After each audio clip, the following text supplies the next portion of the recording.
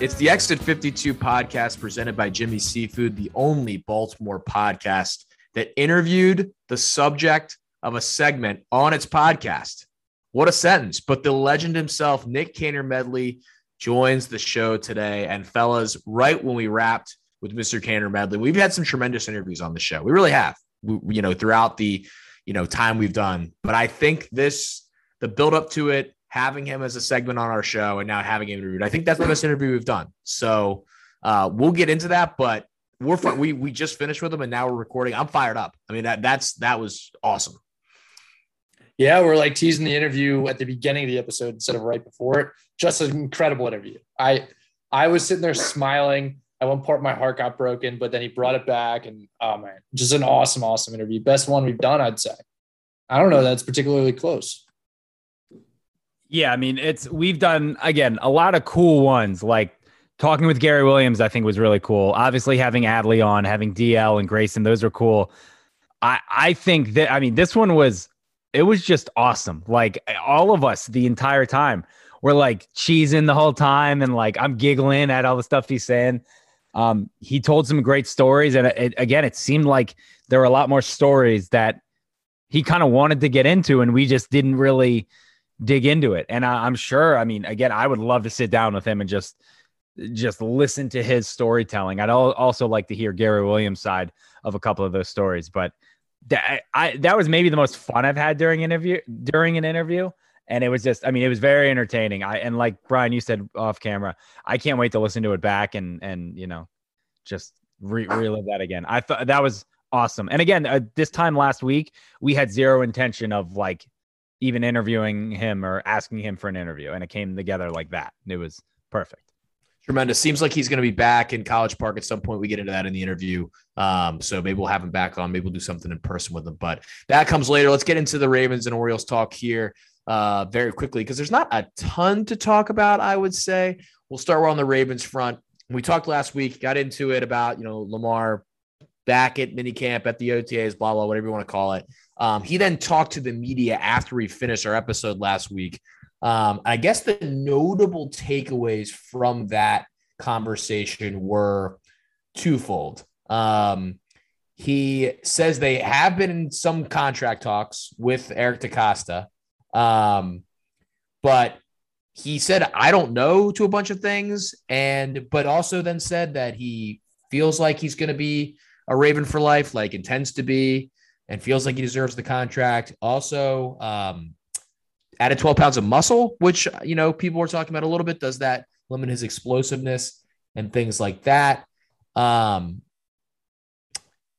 little bit same old, but we just haven't heard him speak on the situation in a while. So it was notable that he had things to say. I'd have to imagine this continues to be hard because he doesn't have an agent. And so the negotiating with him has to all be directly with them. And that's just not how things happen. There's also a thought that maybe he could go the double franchise route and then just hit free agency. And maybe that's why he's delaying it. So I lay that all to both of you to give us your interpretations of Mr. Jackson's comments. I don't think that the conversation was really all that long of a conversation. I think it was more so just to check a box so that they could stand up in front of people and say, hey, we've been talking. The conversation has started. And the conversation was pretty short from my understanding of the situation. So people can take that information for what they will. I really think that Lamar is willing to just wait this thing out and see where this whole franchise tag thing goes, or wait to see if the Ravens just put an offer in front of him that he can't refuse. For the time being, he's just willing to play football and, take his chances and see where the chips lay when the opportunity arises. So that's just kind of where we're at. And it's nice that he could stand up there and say that they've had conversations, but a contract is not really on the horizon at this point. And I mean, I'm with Banks. It seemed like you have to ask the questions so you can go up and say, yeah, we asked them and he answered. And obviously they're not going to give away too much in the off season. Again, it's really no one's business except DaCosta and Lamar. If they want a deal to get done, I'm sure a deal will get done. If they don't, then, whatever, he'll play out his deal and we'll see. We'll smell you later. But yeah, I mean, I didn't think those were pretty much the answers I thought he was going to give. It seemed like a lot of people in, call it the media, call it whatever you want, were not overreacting, but they were reacting like, oh my God, he said, I don't know if he was going to report for training camp and if he was going to do this and that. Again, it's like, look, I feel like he's very calculated with his answers. And again, they're not going to give away too much. So I didn't read too much into it as much as other people did. I didn't think it was that big a deal. Yeah. I mean, I think that the extent to which it's a big deal is every day this contract doesn't get done is another day of uncertainty for the overall future of the organizations. Because say what you will about everything else that a team does, a quarterback and the money you're going to pay them, really even more than performance on the field is obviously the biggest thing, but in terms of how it determines what you're going to do, and the Ravens are creative and do an amazing job organizationally to construct their roster. But when you start to give that much guaranteed money to a quarterback or that much money just in general to a quarterback, that changes everything about what you can do. Now, if he went the franchise tag route, he's going to get a big payday. If the franchise tag value this year for a quarterback was $29 million. So, that is going to get him some money. What he's risking, obviously, by not having a long-term deal in place is either a drop in performance that drops his value or an injury that drops his value, which are both, things that are a risk for anybody, but especially him on the injury front.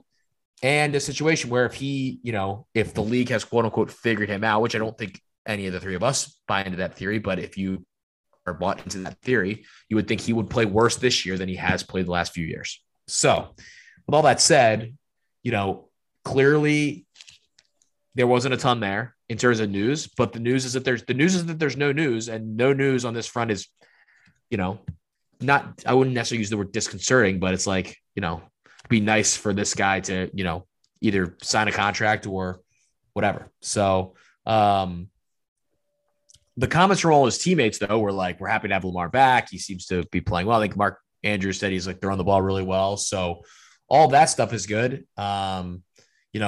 He confirmed that wide receivers and tight ends will be going to FAU next month to throw with him. So there's some effort there.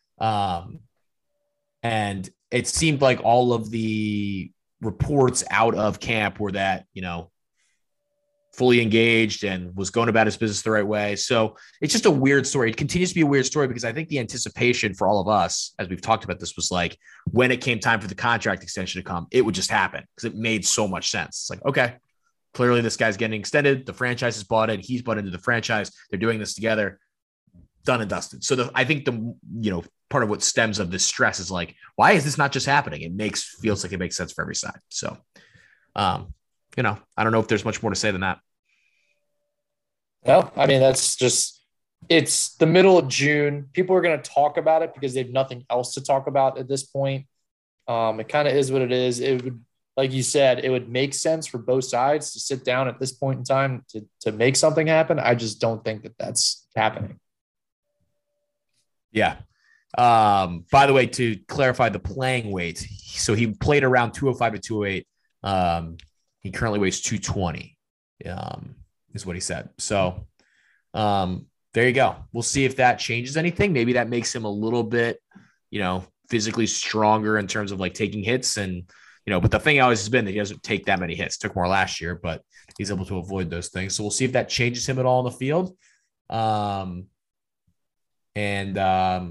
So he will make $23 million in his 5th-year option. So there you go. That's the Lamar Jackson front. Not a ton else out of Ravens OTAs. Nobody got hurt. Yeah, that's sweet. Or mandatory minicamp, excuse me. Nobody got hurt, so that's good. That hasn't been a theme. No, I mean, I made the joke about Tavon Young last week, and another week went by and he didn't get hurt. Not a Raven, but still something to hang your hat on. Well, do you know that he didn't get hurt? I'm just going to assume that he didn't get hurt. I thought it was always safe to assume he did get hurt. But no, we've turned a new leaf. Yeah, he might be recently one of the most healthy guys in the league. He's back. I mean, Tavon Young's back. Oh yeah, he's rolling. On the Orioles front, this is what I'll say, and I will admit that I did not get a chance to watch a ton of this Tampa Bay series just because the times of the games were not aligning with other things I was doing in my life. But the Orioles scrap. They just win. They win close games. I was just saying to you guys before we jumped on, every team gets blown out. It felt like over the past 3 years, the Orioles got blown out all the time. This team doesn't really get blown out. I love that when we talk about the Orioles, it's like grading on this enormous curve of just awful baseball for a while. But they just continue to be scrappy and fun to watch. And all the Rays have done for the last 3 years is just dominated the Orioles. They're no longer dominating the Orioles, and they continue to deal with what is, the AL East just continues to be an absolute monster. And the Orioles, week after week, when they play these AL East teams, they deal with these series in a pretty competitive way. So it's encouraging. I mean, you look, they're 5-3 against Boston. They are 4-9 against New York, which think about that. They've already played 13 games against the Yankees. The Yankees are on a historic run right now. Yep. And the Orioles have gotten, again, I mean, how many games have they lost? 12, 16, I think, right? 17. They lost their 17th game last night. They blew an 8-3 lead last night. And 4 of their losses are to the Orioles. And Banks, I know what you're thinking when you're giggling like that. This fall down, this collapse is going to be an all-timer. It's going to be all time. I can't wait. The meltdown is going to be incredible. They're going to be put in a really, really tough spot if they go out and win 110 games and then lose in the ALDS or the ALCS with Aaron Boone, because he was as good as dead after last season. And then they kept him around, and then the internet dragged the Yankees for keeping him around. And now he's doing great, obviously. But if he falls apart, are they going to measure him against the 162 games that got them there, or are they going to measure it against the playoff failure? The lack of postseason success. I don't know. Can I say this about Aaron Boone quickly, because I've become within a circle of friends a bit of an Aaron Boone defender, my guy Booney. So we haven't really talked about that much. But my friends Ben and Jake, Ben, who's a huge Yankees fan, hates Aaron Boone, absolutely hates him, and has approved of his job. I just want to say a couple things about Aaron Boone really quickly.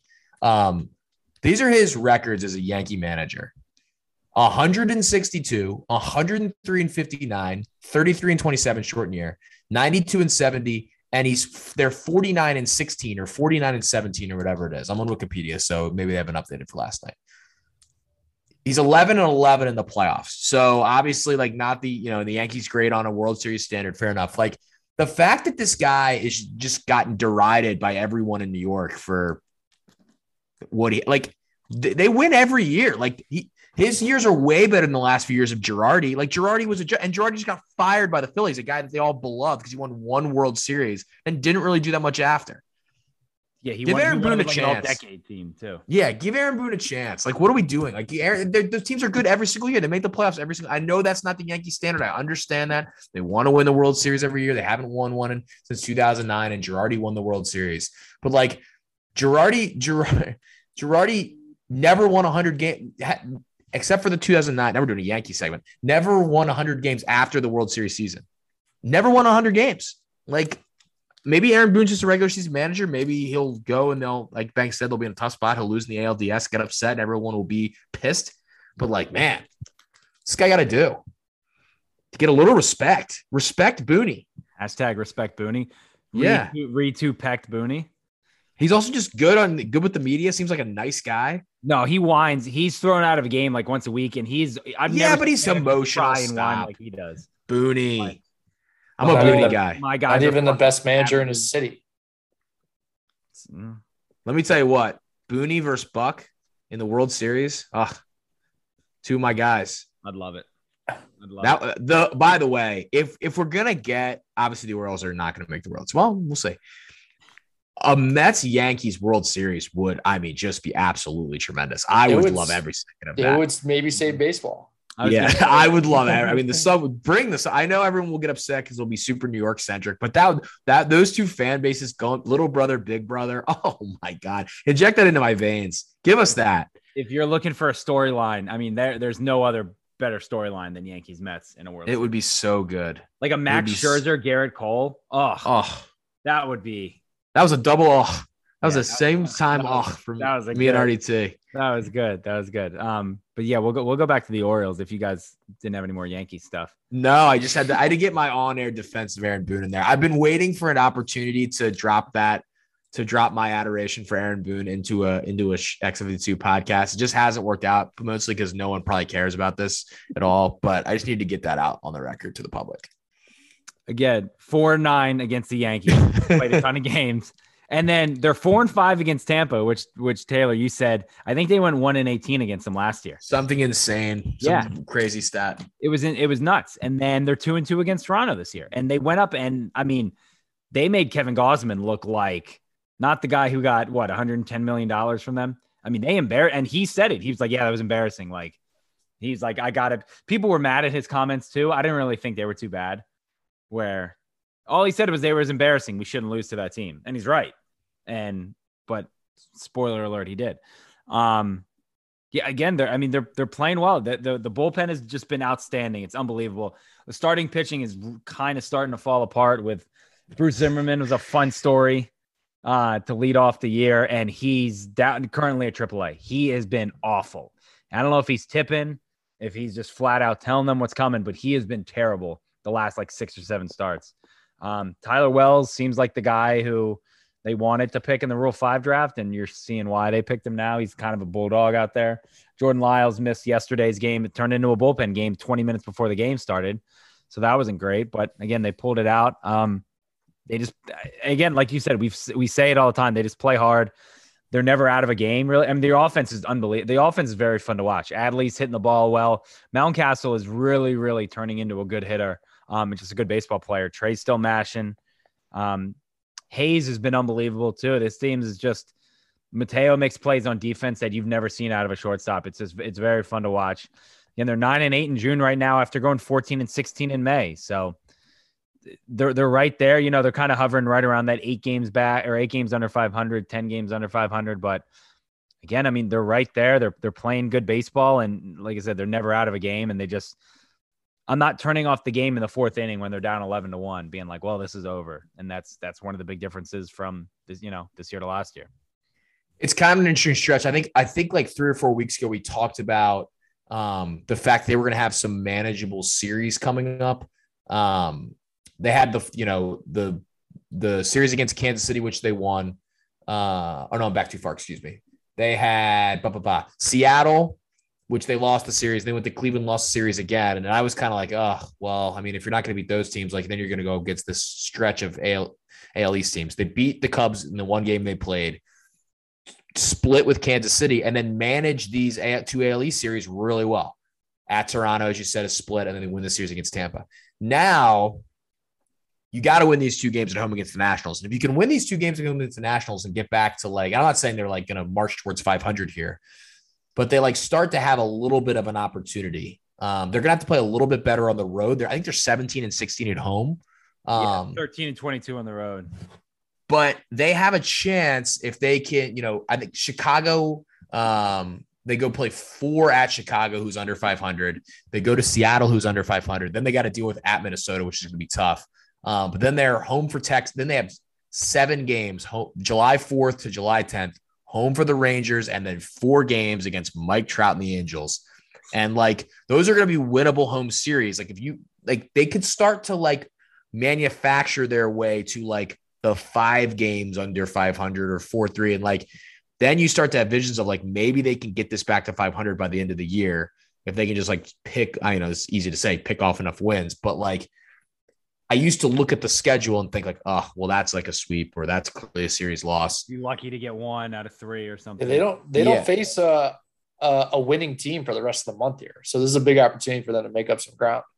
Yeah. So if you can do some things, especially with starting with these 2 games against the Nationals, I think if you can rip off those 2 wins and get to 32-36 or get to 32-38, you never know where they could be by the middle of July, which would be, it's not like a playoff race, but it's at least would be, I think a race to 500 would be very fun for Orioles fans. As crazy as that sounds, if they got it back to 500, I think that would be a really fun story. And I would celebrate it. Oh, this is great. They're competitive. I remember when the Wizards did that. There was a span where the Wizards hadn't been 500 in 6 years. It was 5 years or something like that.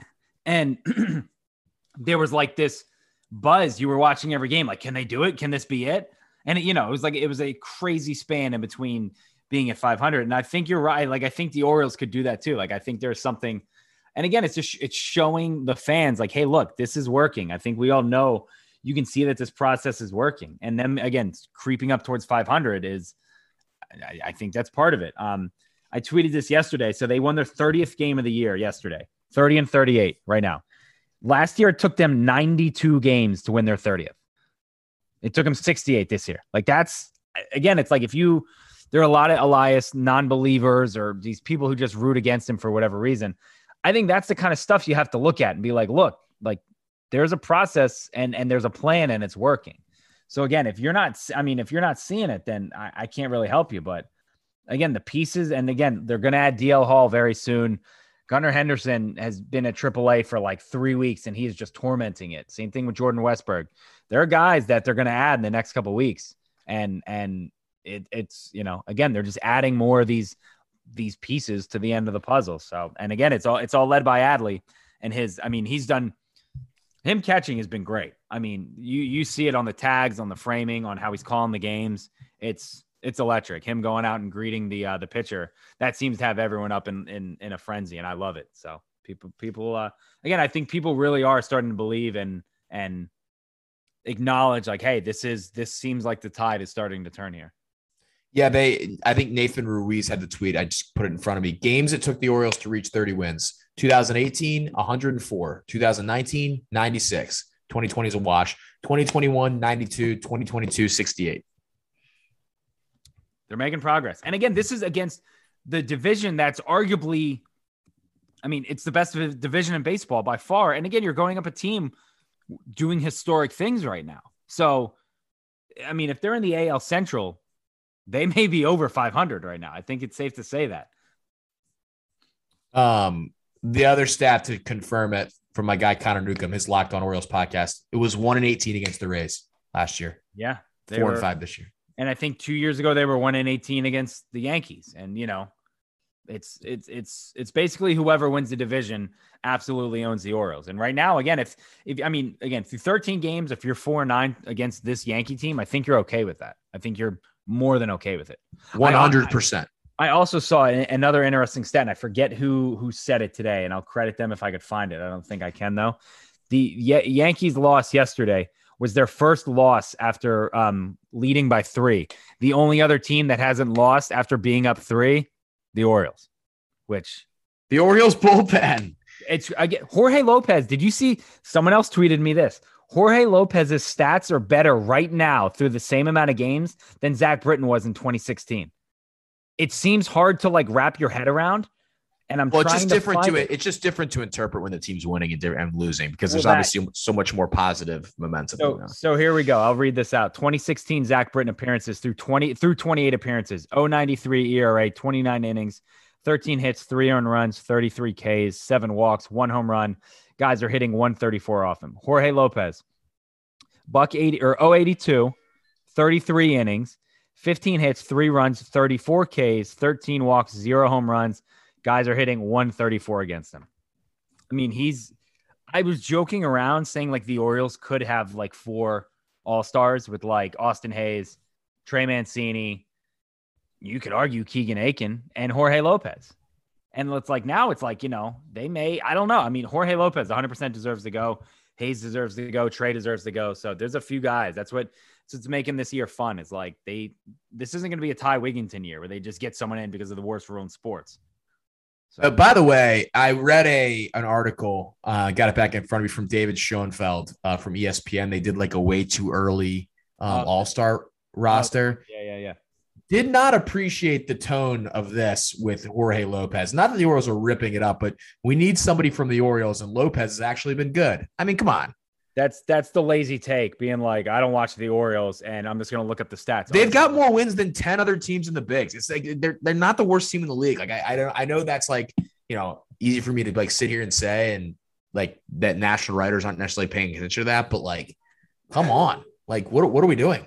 Yeah, be better.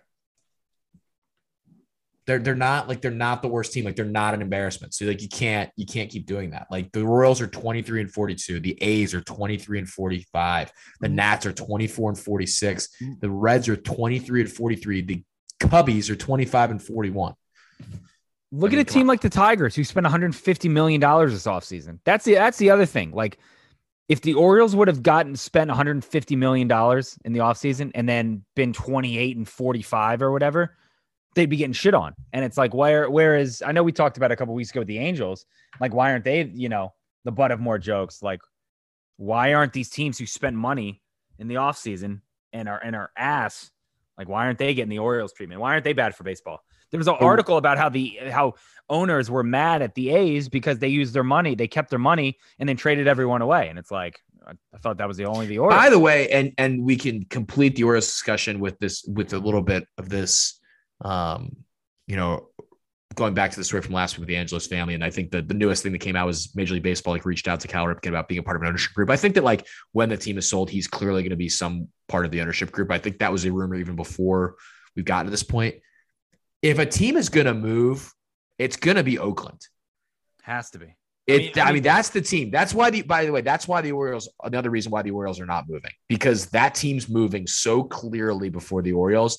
Mm-hmm. They have no stadium situation. They have no fans. Like I know the Orioles attendance has been super bad, but like there were 23,000 people at the Yard on Father's Day the other day. Like they're actually putting people in the ballpark when the team gets better. Like the A's, even if they're good, no one, we can bring someone from Oakland on if they want to defend this, but like and part of that is not their fault. Part of that is not the fans' fault. Like they have such a bad stadium situation. It's a horrible experience to go watch the games. And there's no stadium in sight. Like they're going to put it, in Santa Clara or some random other California town that's not Oakland. Vegas. Like that team will get moved before the Orioles. They should. They had 5,000 people on their opening night. 5K.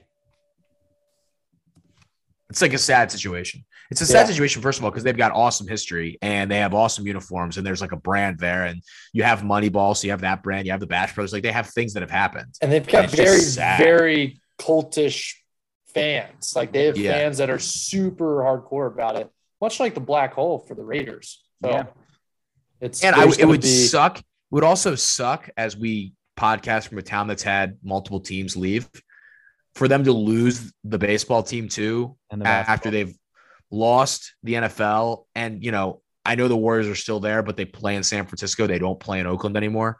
Like, that's just tough. Like, that's tough. Like, imagine being a sports fan there. Like, I guess you still identify with the Warriors. You just had a team win a title, but it's still not, they're not playing in your city anymore. They still got up and moved from the Roracle, which was like, I'm sure a place where there's a lot of pride in what the fans were like there. And it was so loud. Like they have great fans there in that city. And the stadium situation. The Oakland Coliseum is just, I don't even know what the Oakland Coliseum is called anymore. I think it's called the Oakland Coliseum. Oh, it's just, currently branded as Rings Central Coliseum. Yeah, I did not know that. It's brutal. Oh, we should starting 5 of stadium names. Okay. Mark that one down. Yeah, mark that one down. Trying to figure out on the fly what the current plan of attack is for a Oakland stadium. Vegas is the plan of attack. To move the team to Vegas? Yeah, there were renderings and everything. We were getting. Yeah, I love renderings. I hope they somehow stay in Oakland, but that team will definitely move before the Orioles. Let's get to our interview. We teased it at the top. Former Maryland star Nik Caner-Medley joined the show this week. Had a 16-year professional career. To give you some context before we jump on, we talk about it with him. But that's amazing to play overseas for 16 years. And RDT has some like really good questions at the top about like what that's like. And I think we just like guys go overseas that you watch play in college. You just don't think about like what that career looks like. You're just like, oh, that's cool. They're playing in Madrid or in Turkey or in, whatever, Israel. But that's a heck of a lifestyle. And he has some great, sort of notes about that. And that was really fun. And we got into all the Maryland stuff you could want. And I think there's stones to be left unturned. So I'm sure we'll have him on again. But let's get into the interview with Nik Caner-Medley.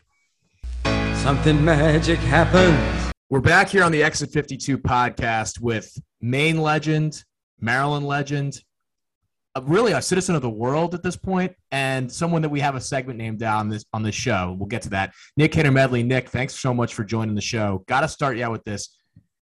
What a professional career you've put together. You know, you just announced your retirement. You played all over the world. What is it like for your kind of basketball journey, at least in the playing sense, to kind of have come to a close? And are you sort of proud of what you've accomplished over the years? Yeah, I appreciate the intro. It's a little bit surreal. You know, I thought about when the time would come through the last few years. I mean, from like 33 on, every year could have potentially been the last year. You know, it really just came down to health, how my body felt, how the off season went, what opportunities I had. But yeah, I am proud of it. I'm proud of the longevity. I mean, I had to make a lot of sacrifices off the court, diet wise, to be able to have longevity. So, you know, the thing I'm most satisfied with is not having any regrets. You know, I feel like, you know, I did the things that I needed to do to have the longevity, to have the success over a long period of time.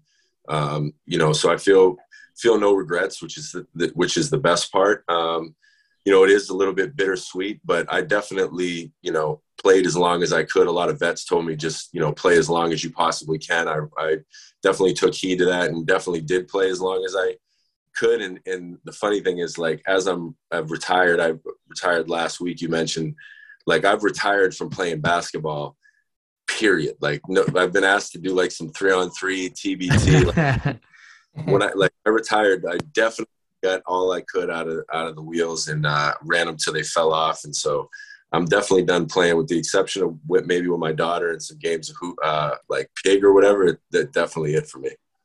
And now, tell us something that I don't know, like a casual fan, something that people don't know about playing overseas. Because I think a lot of people are just like, yeah, it's just basketball overseas, and like that's not it at all. It's like you mentioned, like your diet has to change, your lifestyle has to change, your social life has to change. What's something that I guess we don't know about that you've experienced playing over there? There's a lot of levels. To your point of playing in Europe, you know, I've met a lot of people who are like, oh, my boy Charlie plays overseas. And, you know, I pretty much I'm, you know, a student of the game and have a pretty good idea of a lot of people that play at a high level in Europe. And a lot of times I'd hear names that I hadn't heard. And I think one of the things that people don't realize is how many kind of tiers there are and how much of a process it is to sort of get to the highest levels. I mean, it's really a grind, with the exception of, you know, a guy like myself who was fortunate to play at a place like Maryland, where I had, you know, kind of right on the fringe of being in the NBA. I had opportunities because of my resume out of college at the one of the highest levels right away. But most of the time, and even through that scope, you really have to, you know, work over years to work your way up.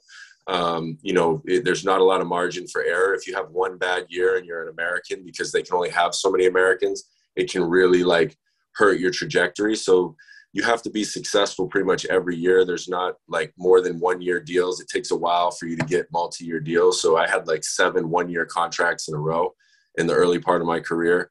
You know, so I think that's one of the things, is just how many levels there are, and how much, you know, in the 16 years since I left Maryland, went overseas, how much basketball has developed over there as well. And, you know, how big it is over there. I mean, there's, you know, obviously in the NBA, it's the biggest league in the world. It's the highest level. But, you know, in Spain and EuroLeague and Asia, like there's a lot of leagues where if you're playing over there, it's not as big as soccer, but, you know, you are recognized. It's definitely, you know, it's an incredible experience to play over there. So I just think the different levels and how broad the kind of different places you can be in your career over there is something a lot of people don't know. It's not just like Europe, like it's one league, you know what I mean? There's a lot of different levels in Europe, and, you know, it was a fun process to kind of see that and experience it.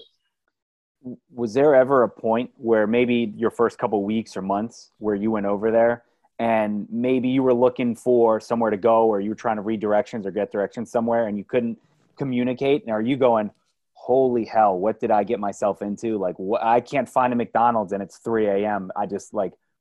Was there ever that moment? Like, what am I going to do? Like, what's going on?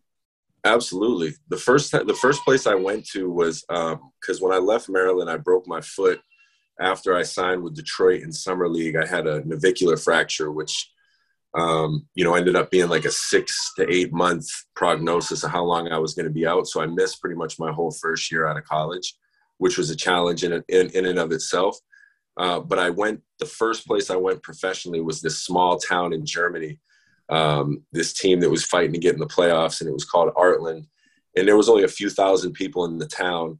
And nobody spoke English, like you'd said. And I was, kind of in the middle of nowhere by myself, this small town. And I was really questioning, like, what am I doing here? Like, I don't know about this. And is this what all of European basketball looks like? Because I had no context. I had no idea.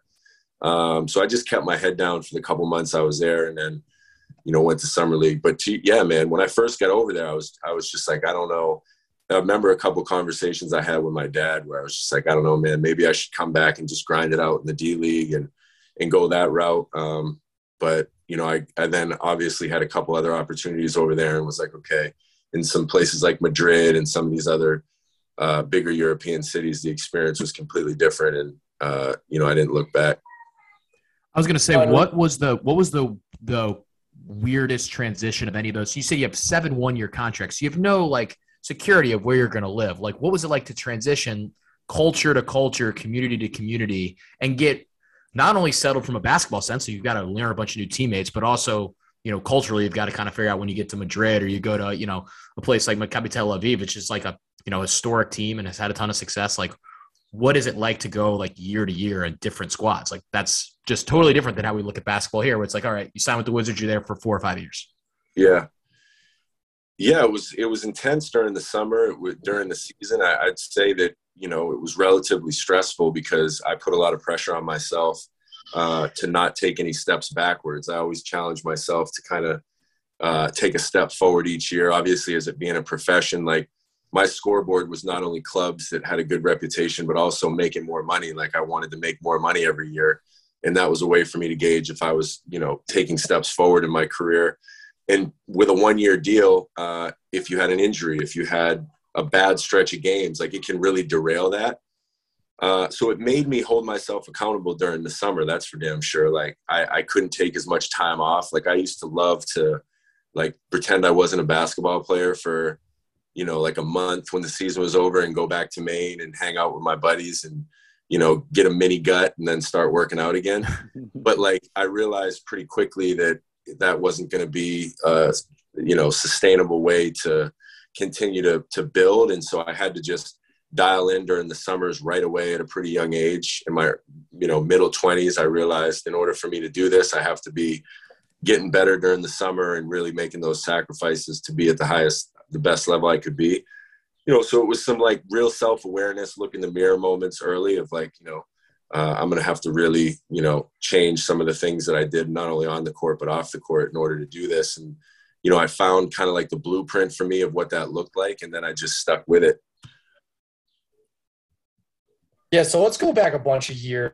You ended up at Maryland from Maine, of all places. Mr. Maine, that's a lot of people love to throw that label on you. How did you end up at Maryland playing for Gary Williams? The recruiting process, I played, my dad's from Los Angeles, so I played he took me out to LA when I was going into my junior year, and I played with Pump and Run and kind of did the AAU circuit with them. Jimmy Patsos was at one of the Pump and Run events, and I was started to be recruited kind of like by him and Dave and Dickerson, some of the assistants, and built a relationship with them. Then I met Gary, and, I was recruited by a lot of schools, a lot of top schools at that time. But, for me, Maryland was just the right fit. The personalities of the coaching staff, the opportunity to play right away, being on the East Coast. It was kind of like I felt like it was a no-brainer for me when I looked at the whole situation. So that's kind of how it happened. I was pretty off the radar. Like Maine hadn't really produced any high-level Division I players to speak of, so it took me a while to get my name on the radar and in the mix through those AAU tournaments. But once I did, I had some offers quick and then visited Maryland. And then once I got a chance to come to Maryland, meet some of the guys on the team, Blake at that time, Drew Nicholas, some of the other guys on the team, some of the vets, like I felt really comfortable, and that's ultimately why I decided to go there. Now, you mentioned those two guys, and I'm going to bring up the video, which I think you were in. That summer camp video at the Gary Williams camp of Blake and Gilchrist going at it. I think you were holding Blake back. Were you in the video? I think so. I can't remember. Yeah, so it was man, that was a wild situation. So Gilchrist was my roommate at the time. It was the summer before our freshman year. We were doing like the summer workouts. And what you couldn't see in the video, which was one of the reasons why, is like I look back and I'm like, why did I break that up? I should have just let it ride.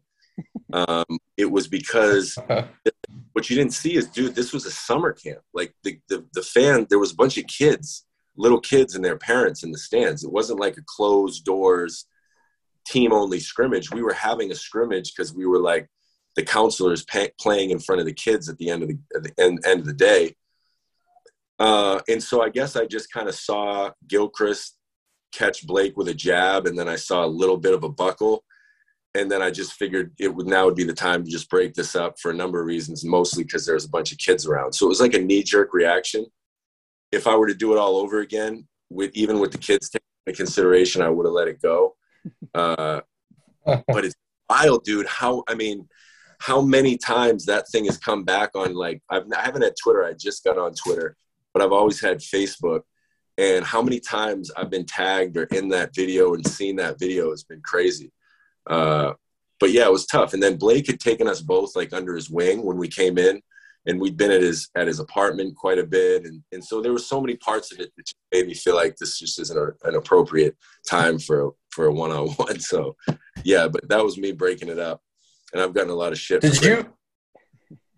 Did you have any insight on like what the root of that was? Was Gilchrist just trying to make a name for himself as a newcomer and kind of like new guy at prison, got to beat up the big bad kid on the block, or what's going on there?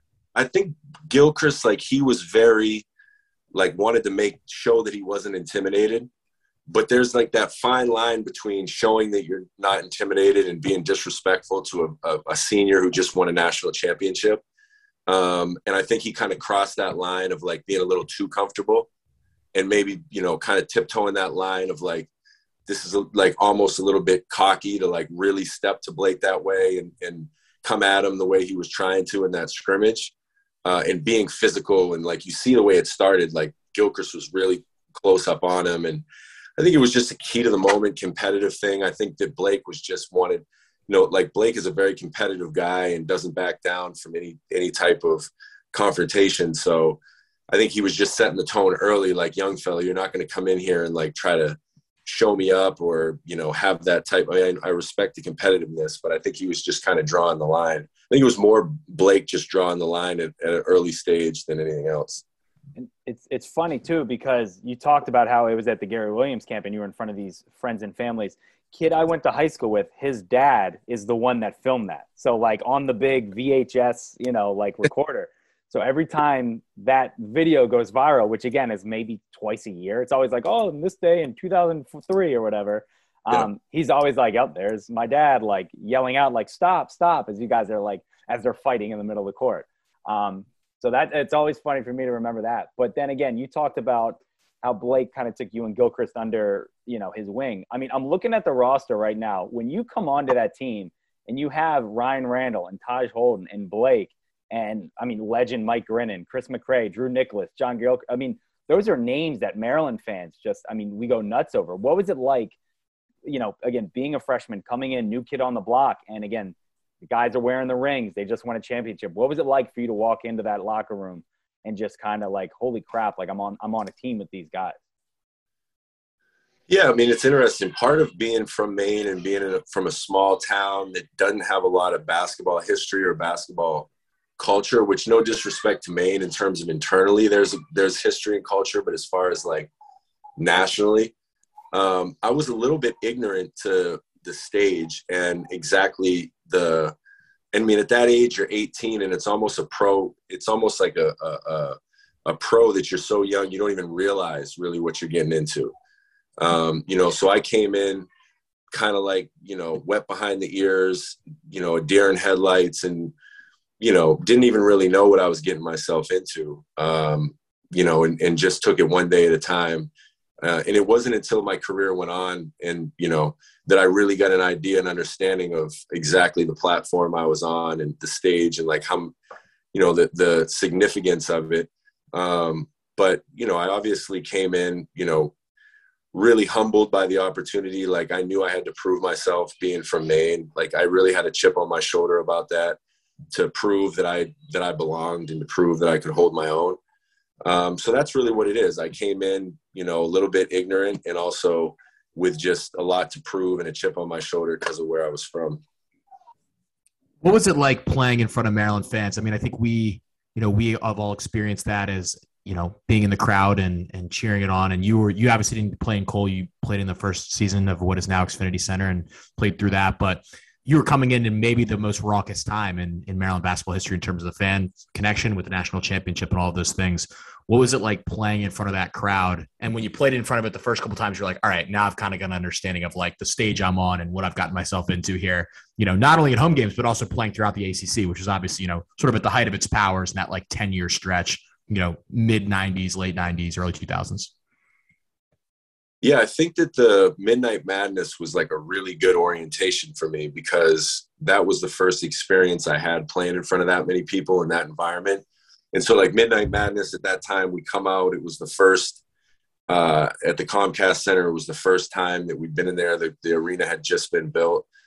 So it was, I remember it, vaguely remember it because it was such like a blur of an experience. I remember being in the game, just trying to dunk everything. I wasn't even comfortable shooting. I just wanted to dunk everything. And so it was just, getting comfortable with it because at first my adrenaline, it was like, how do I manage my adrenaline? And so I got comfortable and I was fortunate to play quite a bit as a freshman. So I just, would obviously at the beginning, because I had never really been in those atmospheres, like the first couple of minutes there was a little bit of nerves, but I would usually just find a way to, get myself going. And then you wouldn't even really notice it. But playing a lot as a freshman kind of gave me a crash course to get used to the environment. But the fans were incredible, man. I mean, people talk a lot about Cameron Indoor and those nerdy ass fans and, a lot other places that you can play. And I don't think Maryland fans get enough credit, or at least when I was coming up, as being like other opposing teams and players knew how difficult it was to play there. But I didn't really hear the same type of narratives around playing there as some of these other quote unquote tough places to play. Like when we went down my sophomore year and beat Florida, that was known as like one of the toughest places to play.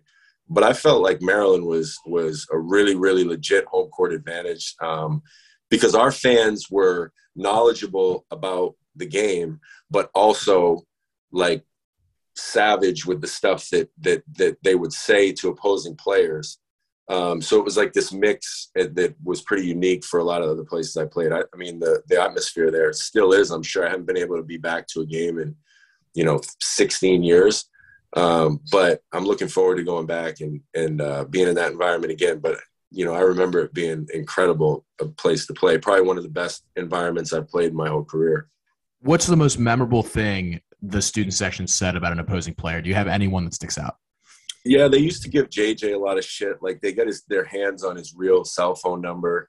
And he said to me in the game, like when JJ was, you see him now and you see his personality a bit more and he's on like First Take, but he's also always been like a smart guy, like pretty, relatively cool guy. And he had even said something in the game about like, dude, that's actually my cell phone number. Like, what the fuck?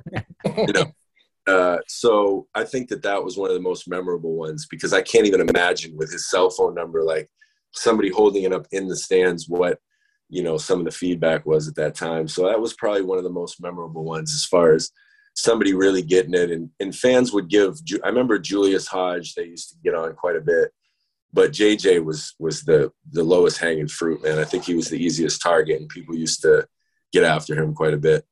Julius Hodge is the low-key most memorable guy that every Maryland fan hated? Like everyone talks about all the Duke guys, and that's easy because everyone hates the Duke guys. I could not stand Julius Hodge as a kid. I remember as like an 11-year-old, like I cannot stand Julius Hodge. That NC State tournament game. A couple times in games. I wasn't a huge fan playing against him, but as I got to know him a little bit, he was a character, a pretty funny guy. I think he ended up getting shot after basketball. Oh, I saw a story where coming out of a club, and might have been I thought it was Julius Hodge, but he definitely had that type of mouth where he was always talking shit. So it wouldn't really surprise me. Now, who were the big trash talkers on Maryland at that time? Because like I'm sure there were some guys on Maryland who could talk it too. I don't know. Like when I was a freshman, we didn't really have anybody that in the games. It's interesting because I don't really remember anybody on my team who was like known for talking shit or would get into it with people in the games. So I don't know that I have one there.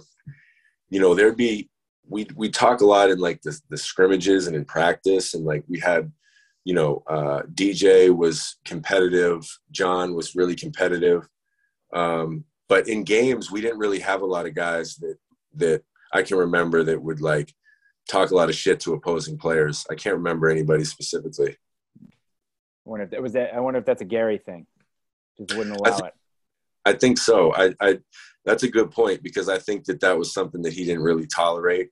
And so it was probably that we were more focused on, he did a really good job of accountability, and like there wasn't a lot of time where you could just be engaged in other shit. Like if you were, he would call you out pretty quick. So you're probably right. I think that was probably why. It just wasn't part of our team. It wasn't part of the way that we carried ourselves on the court, at least. And, he was probably a big part of that. Coach Williams was so revered. No, I'm going to hit you with 8 words here. Oh, go ahead. No, go ahead. You have a follow-up. No, I was just saying he's so revered in terms of like what he was as a coach and all these different things. Like, what was it like playing for him? Like, I mean, we obviously see it on the outside, and you see the screaming, the yelling, the sweating, all the things that go into it. What was it like for you to see him every single day?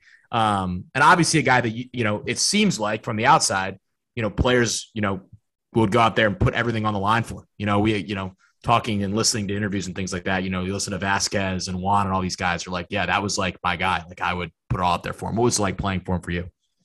Yeah, to your point, it was easy to get motivated. I mean, he was a guy who was big on accountability.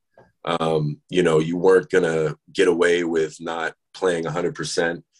You definitely get called out. And I don't think that, I think that we all were willing to run through a wall for him because we saw his intensity. When you have a coach that's working that hard on the sideline, it's like, how can you justify not going hard on the court when your coach is that into the game and involved in the game? And, he always just set that tone. He was all about winning and, was animated, but, off the court and in practice too, he was, the same way, the same type of intensity, the same type of accountability where, he wasn't messing around. There wasn't any joking around. There was a time and a place for that type of stuff, but he wasn't the guy for that. Like he wasn't going to be the guy who you were going to joke around with in practice or, light moods in the huddles during the game. If you're up by 20, he just never was that guy. And so I think it rubbed off on his teams where you'd have that competitiveness and that edge to you just based upon the tone that he always set. Now I'm going to say 8 words to you, one phrase. Just let me know your thoughts on them. You may have heard them before. Mm-hmm. It's one of my favorite phrases. I'm from Maryland and nobody can beat me. Your thoughts? It's interesting because I never really had a chance to talk about that situation. And, to me, it's really a head scratcher. Like it may be a little bit of like a not necessarily the most interesting story because, first of all, I never said that. Second of all, that, that's the one thing. And I hate to say it because, I've gotten a lot of people have reached out to me and tell me how much they loved it and stuff. It was definitely a situation. It was definitely quite a scene. There was a couple of guys. I was up in Maine during the summer with a friend, and we were walking in an area where there's a lot of bars, and there were a couple of guys that were from North Carolina. They made it known. They recognized me. They started to say some stuff to the person that I was with. And so I just, basically started a confrontation with these guys. And then there was a police officer on a bike that came up, and these guys were just, at that point, I already had my shirt off and was ready to go with these guys. And, they kind of like took me to the side, took those guys to the side. They took all kinds of like, quote, statements from these guys. And this is what they came up with. I mean, this is what was in their statements. That's how that kind of phrase came out. This was in their statements. It was interesting that like the eyewitnesses that were there, not a lot of their statements ever kind of made it to the forefront. Like I had people that were there that weren't even necessarily connected to me that gave statements of what happened, how they instigated it, the stuff they were saying. And I was more reactionary, but because if you think about it, I'm not from Maryland, first and foremost. Right? So like there wouldn't be a situation under circumstances, as much as I'm prideful about Maryland, as much as I love, playing for Maryland at that time. I was in Maine. I was in my hometown. And under no circumstances would I proclaim in an engagement with somebody like, I'm from Maryland.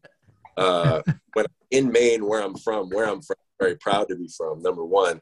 And number two, and nobody can beat me thing, it just in the context of kind of what was going on, it wouldn't really made much sense. But, that's kind of how those guys felt. It doesn't surprise me. Like these dudes were, belligerent and, the rest is history. But I think the quote's phenomenal. I mean, I thought that once I was able to get past the wrath of Gary and like, what the different things, there was a lot of statements that I did make that I remember making that were also in the statements, that when Gary was reading off the stuff I was saying to these guys, I was like, yeah, I said that. That was unfortunate. I said that. And then I'm from Maryland and nobody can beat me. The one that actually stuck was like the one out of like a bunch of them that I never actually said. So I'll ride with it, but to be honest, now that I actually have the opportunity to speak on it, it was definitely a situation and a confrontation, but that specific quote I never said, but I will own it though, for sure.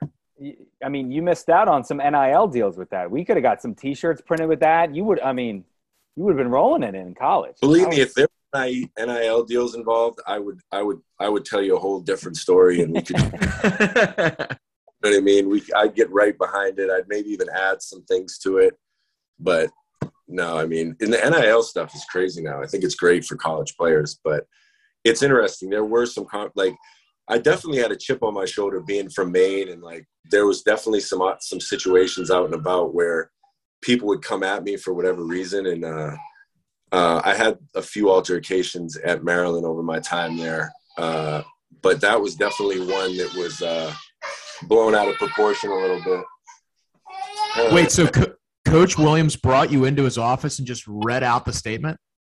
Oh, we have a visitor.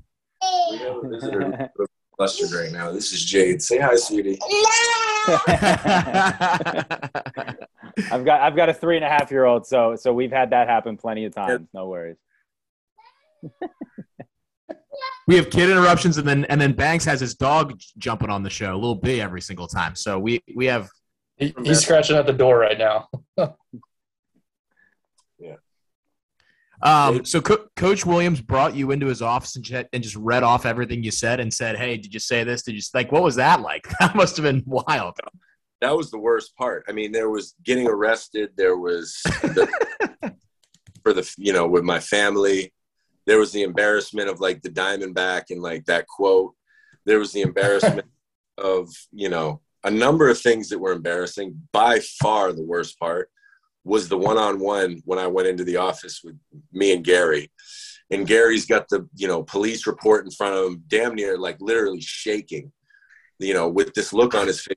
I knew already at that point. And I'm just like, I was dreading it, dude. My hands were sweating. I was fucking almost nauseous. I had so much anxiety, and he just ripped into me, and was just like, I'd had a couple of other like instances, let's call it, up until that point that, you know, kind of were off the radar that happened, stuff on campus. And so he was just like, what, you know, like, what the fuck, man? Like, what you doing? Like, this is, and then read off a bunch of the stuff that I did say. And then, like, what's anybody at that age going to say? I mean, although I was telling the truth, like, I'm defending myself, but he wasn't really buying it. Like, he's like, yeah, I understand that they started it, but, you know, you're in a situation now. And that was one of the things I learned is quickly is in the age of not as much social media. If I was in college now and had some of the stuff happen when I was in college, it would have been very interesting to see with the social media stuff.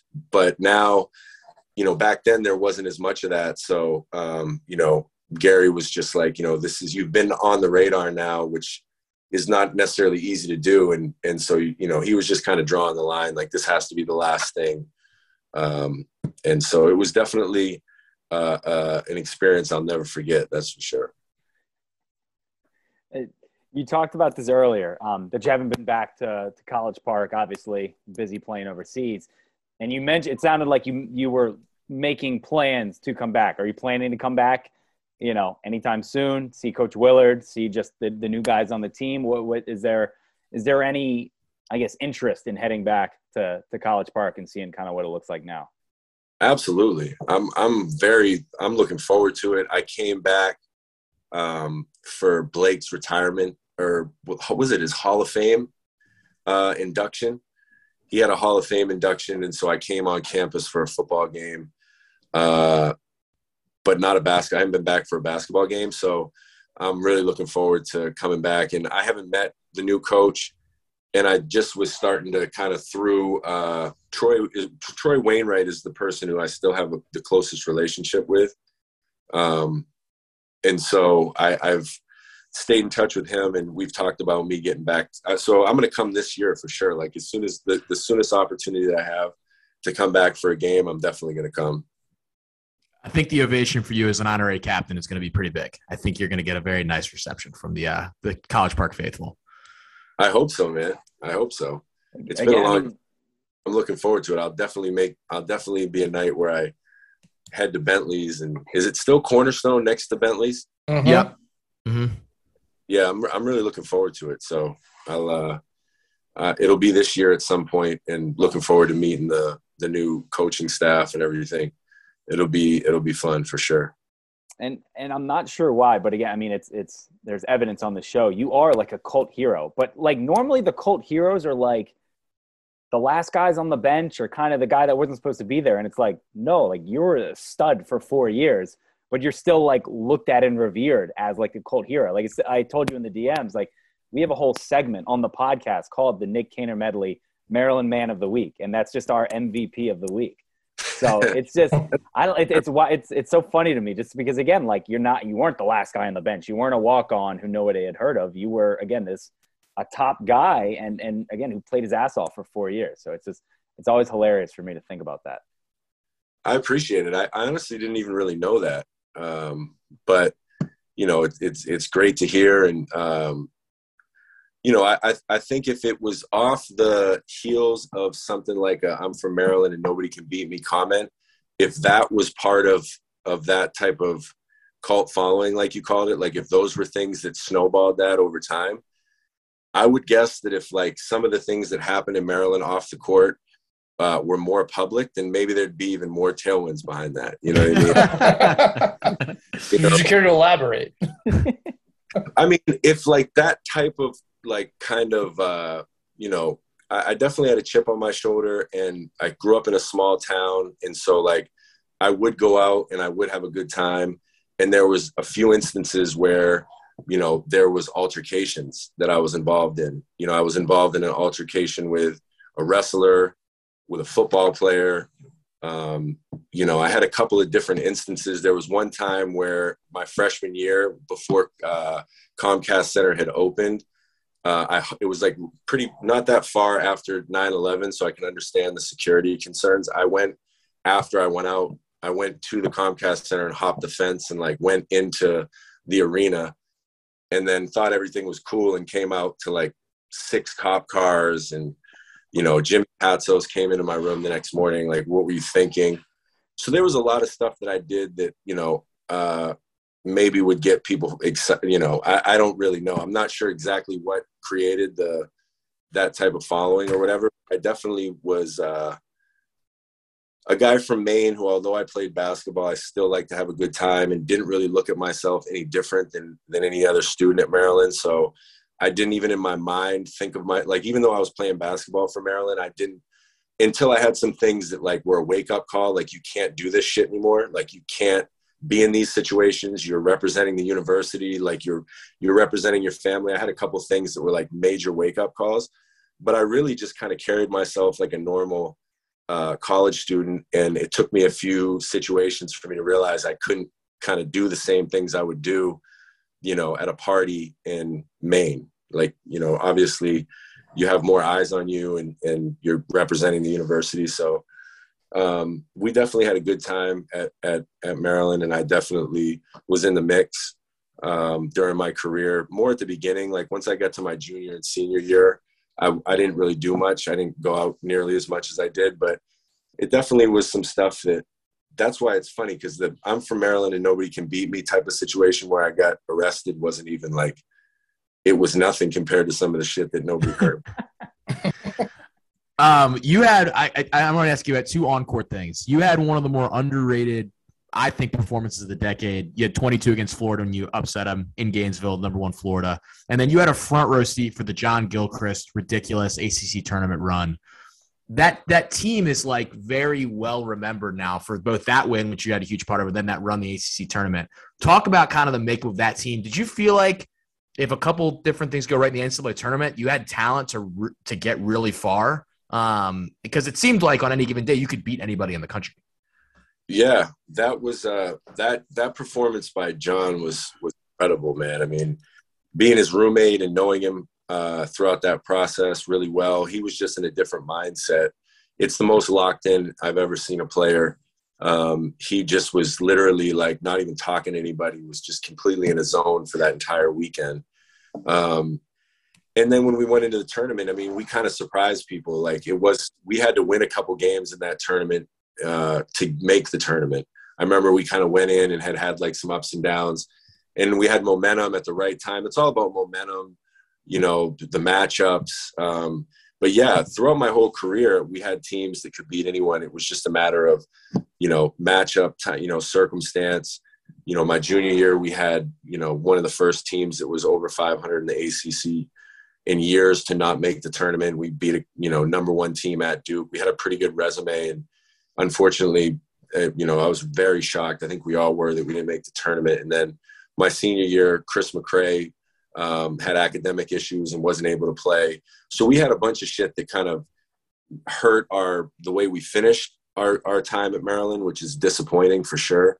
But we had a lot of talent, and you know, we had, to your point, some teams that could have beat anybody given the right timing and right circumstances. The John Gilchrist run is one of the most insane things I've ever seen.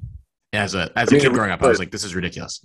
Behind the scenes, in the locker room, I wish there was like a documentary. Like, it's very interesting now how much more documented everything is in social media, with podcasts, with, you know, all these documentary things throughout, you know, every tournament. The teams will always have some kind of, but I haven't seen a lot of like the behind the scenes stuff from that run. And he was just, you know, been really interesting to look back and have any of the like interviews from where his head was at, because he was just mentally at a different place. He was really dialed in, and it was incredible, man. He was definitely on another level for that few days. Now, is there any couple teammates or, you know, anyone that you're still really, really close with and, you know, talk to every other day or something like that? Yeah, I've stayed in touch with a lot of guys. Like James Gist, still playing in Europe, so I've seen him a few times, stayed in touch with him. DJ was over there. You know, again, we talked kind of about the different levels. DJ and James, when I was over there, were playing in the Euro League, the European competitions at the highest level. So I came across those guys a bunch of times and stayed in touch. I still stay in touch with Chris McCray from time to time. Travis Garrison had a podcast I was on last year. And I saw Travis overseas a couple of times. I'd mentioned I went to Blake's Hall of Fame induction. He lives not too far from me down here in Florida. And so I've stayed in touch with him. Drew Nicholas, I've ran into a few times. He's in scouting now. So there's a lot of guys who, over the years I've stayed in touch with. And now I think that I'm done playing and I'm back in the States more often. Hopefully I'll be able to reconnect. I've talked to Jimmy quite a few times. I've talked to Gary about playing golf when I come back to Maine. So, and Troy, I mean, these are a lot of things that I've looked forward to. I mean, I've been out of the States for the last 16 years. I mean, I've been in the States maybe 8 weeks a year for the last 16 years. So I haven't spent a lot of time here. And now that I'm back, I'll be able to hopefully, reconnect with a lot of those guys and come back to Maryland, come to some games. I'm excited to see, what the new staff brings to Maryland. I was super bummed when Maryland left the ACC.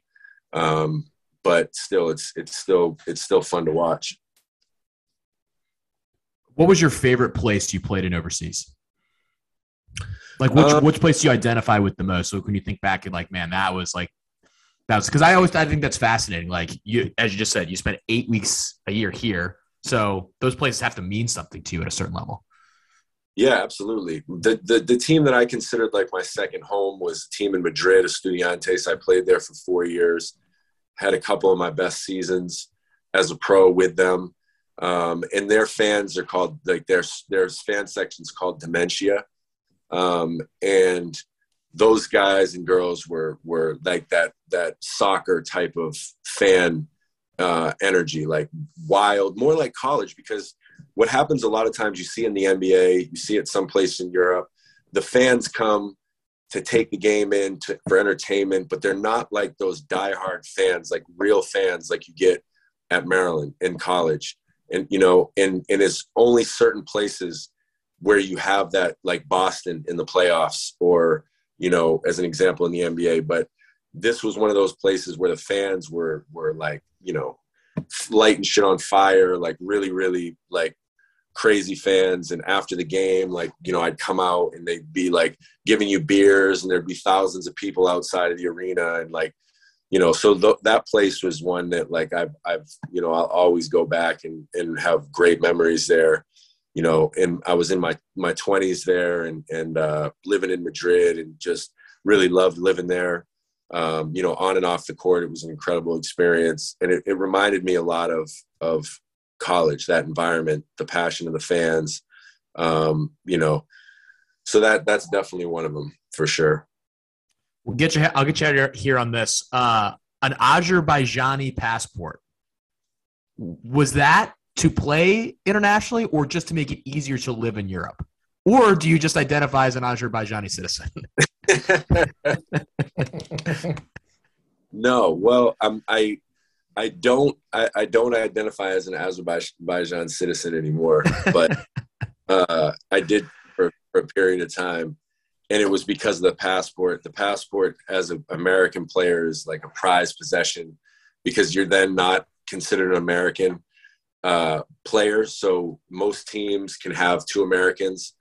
So if you have that passport as being European or non-American, there's just more roster spots for you. And there's also, for your market value is significantly higher when you have that. So I found an opportunity to play for the Azerbaijani national team, which was quite an experience, and in exchange for a passport. And so that's how I got the passport, and my passport just expired last year. And that's another reason why it was like, not only was my body was a time, but then not having that passport, and having to be an American, God forbid. Now I clearly can't play in Europe anymore now that I'm an American again.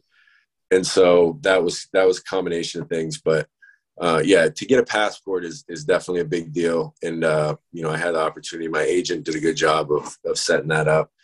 And so that's how I got that passport. And I definitely didn't use that passport at any airports. I'll put it that way.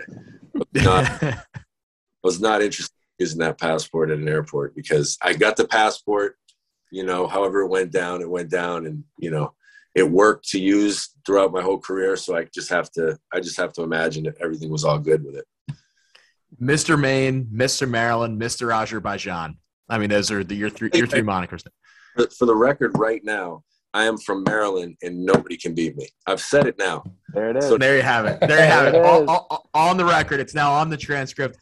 Nick Caner-Medley, thanks so much. Back to Maryland and spend some time there, and maybe I get a job there or something, and then I can really lean into it, and maybe we can collaborate on getting some shirts going or something like that. Yeah, I think those would sell. We got some people we can figure that out with. So we'll talk offline about that. We'll talk offline about that one. Thanks so much for coming on, man. When you come up to Maryland, we'll have to have you on again and keep going down memory lane because that was some awesome stuff. And I think, as I said, as someone that I actually I do social media for Maryland, so I see how people respond to people, and people love you. So I think it'll be really fun when you come back up here.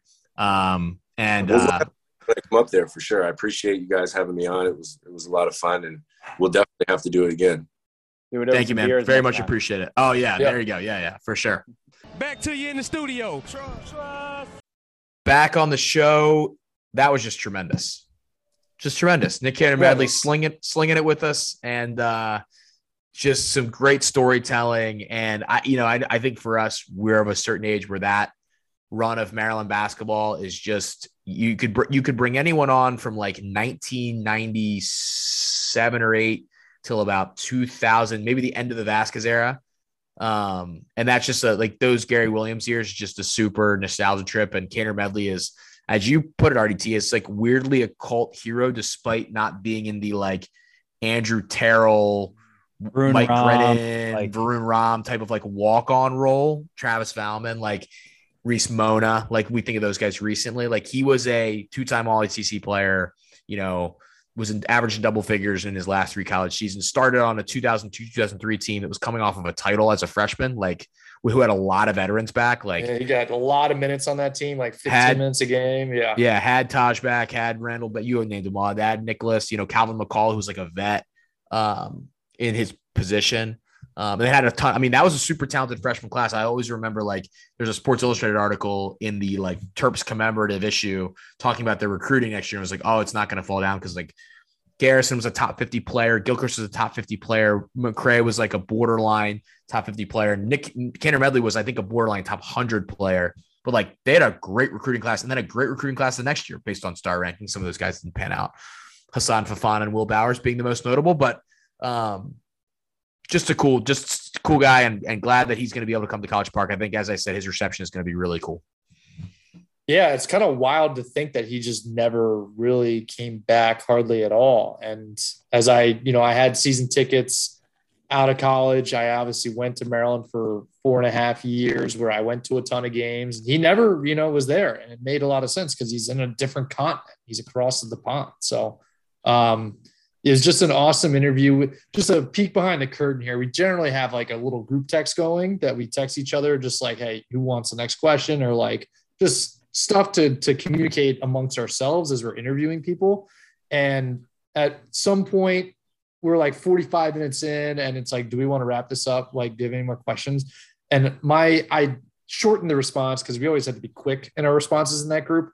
But I just wanted to text, like, I have so many more questions.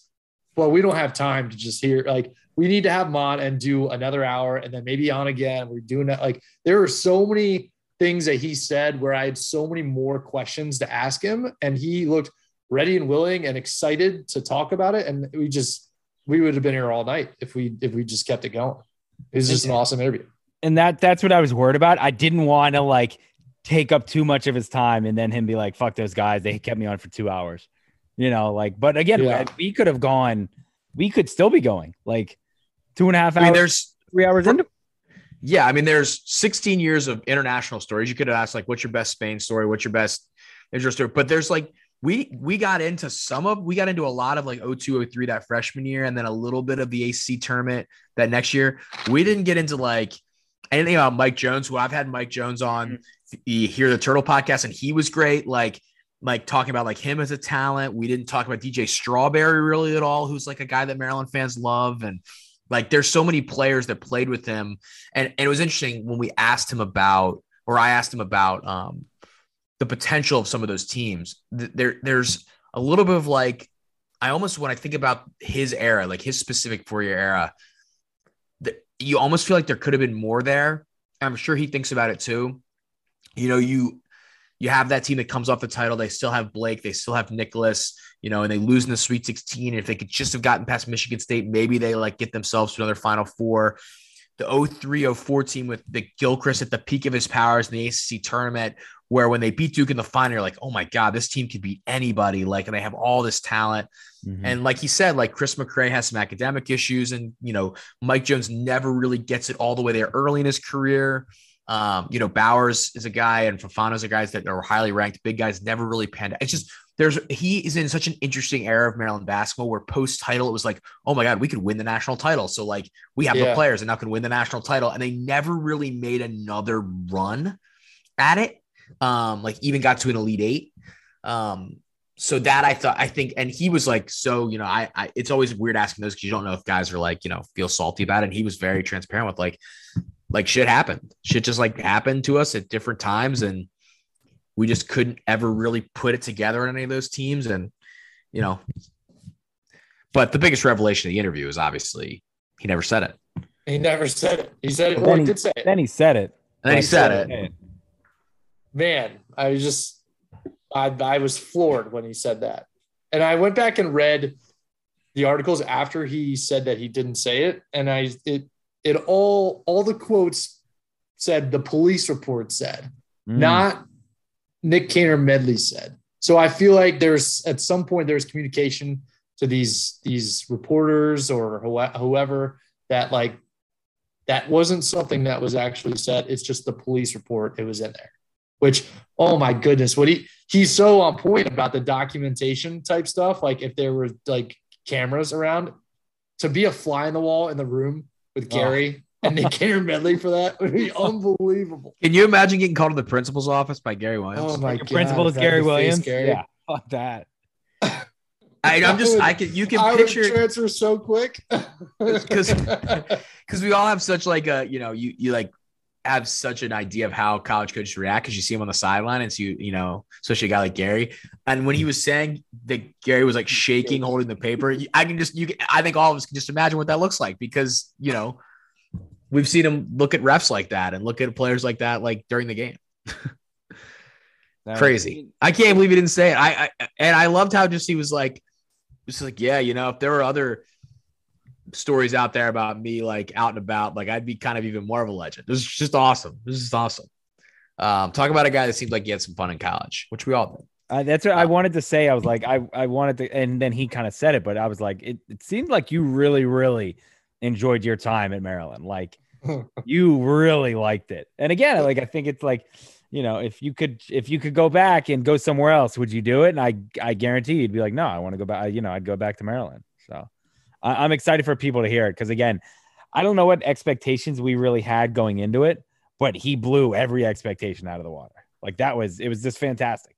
Yeah. I feel like he's just been a little disconnected from our little world. He even said that he wasn't really aware of the fact that there's a little bit of a cultish, you know, a love and appreciation of Nik Caner-Medley, and he hadn't really realized that. He's just kind of been outside of this world for a little bit, and it was just cool to see him kind of realize that. And when he comes back, he's going to know it for sure.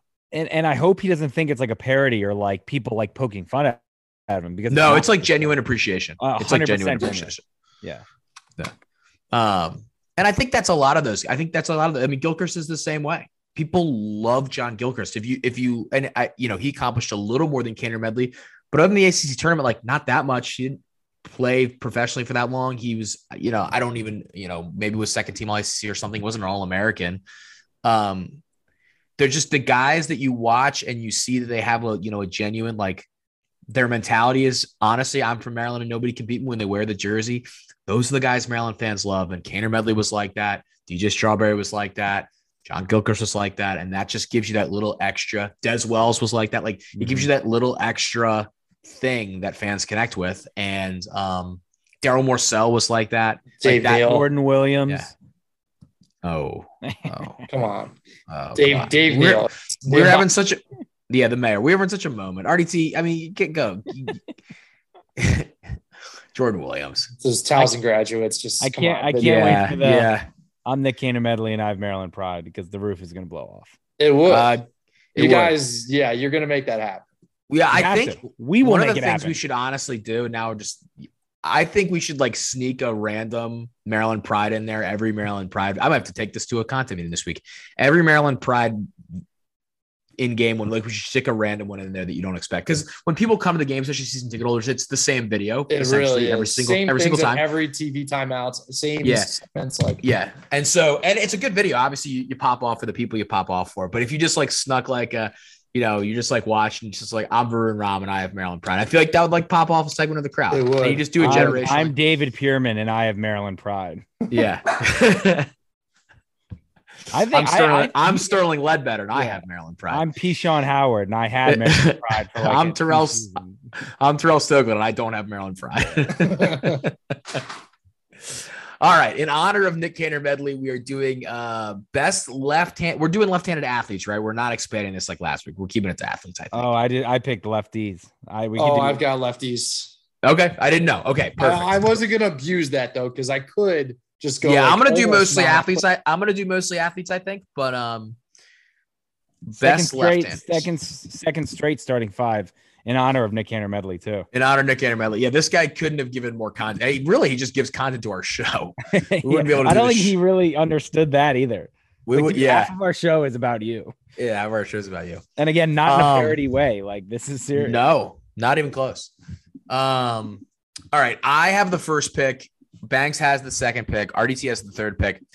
I didn't really want to be the first pick in this draft, but I'm going to take a guy that I just think I identify as a great left-hander.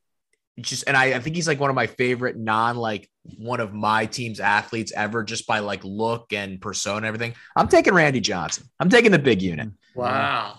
I'm taking the big unit. I just was like doing my research and I love the big, now he's on this DirecTV commercial in a very bizarre great commercial. It's a great commercial. So I'm taking the big unit. He killed a bird with a ball. He was awesome. It's always amazing when a guy is a legend because of his ability, but just like legendary things happen around him. Yeah. And the bird thing with Randy Johnson is just perfect. A great example of that. Yeah. Do you guys know how many Cy Youngs he won off the top of your heads? 5. 4? 5. Nailed it, RDT. 5. Finished runner-up 3 other times. I mean, that's disgusting. It's just disgusting numbers. Great cameo in Little Big League. Mm-hmm. Yep. Won 303 games. Hall of Famer, obviously, 10-time All-Star, World Series champ. By the way, a great moment when he won the World Series. It used to be a great moment because it was him and Schilling. Now Schilling has kind of killed that for everybody. But Randy Johnson winning the World Series and like that beating that Yankees team was, I would say, one of the best baseball moments the last 30 years. It was a great series, and like I think people rooted for him. I think neutral fans like rooted for Randy Johnson. It was like 3 weeks after 9/11, and you had people cheering for a team not from New York. Yeah, it was kind of wild. And people forget Mark Grace, 1990s hits leader, led off that 9th inning with a sharp single up the middle. There you have it. Yeah. Your guy, Mark Grace. One of your favorite trivia questions. Banks, you have the second pick. Should I take him with the pick? I'm not going to take him. I'm going to take Babe Ruth, Baltimore native. Double lefty. He's just absolutely mashing dingers left-handed, iconic swing. Those like grainy videos where the ball just launches right off the bat. And obviously he was a great left-handed pitcher too. People forget that. Yes. Great pick. Hell of a left-hander. Yep. You can make a case. No, you can't. He's not the most famous left-hander. There's somebody else that's more famous, but a couple people more famous. But, I mean, just like people, like all people? Generally, yes. Yeah. Among athletes, maybe the most famous. Yeah. RDT. Me? Oh, I got back-to-back? That is how the draft works. All righty. Oh, God damn it. My screen froze, so I can't see you guys. You're still going, though. You're frozen in a great spot that I'm now screenshotting. Thank you. I am going to go. This is the proper order, too. We're going to. Oh, now we may have lost him. Did we lose him? It's not me. we're golden. He's gone. Shocking. That's unbelievable. We haven't lost RDT in a good while. We haven't lost anybody in a while. This was a recurring problem with your Wi-Fi. And then that also cut out perfectly before he took the pick. I know. He's frozen.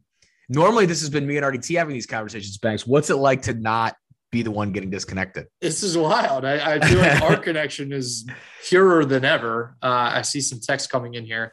Why is he picking these over text? He sent his picks into over text. I'm not announcing them. He has to announce them. It's a good back-to-back, I got to say.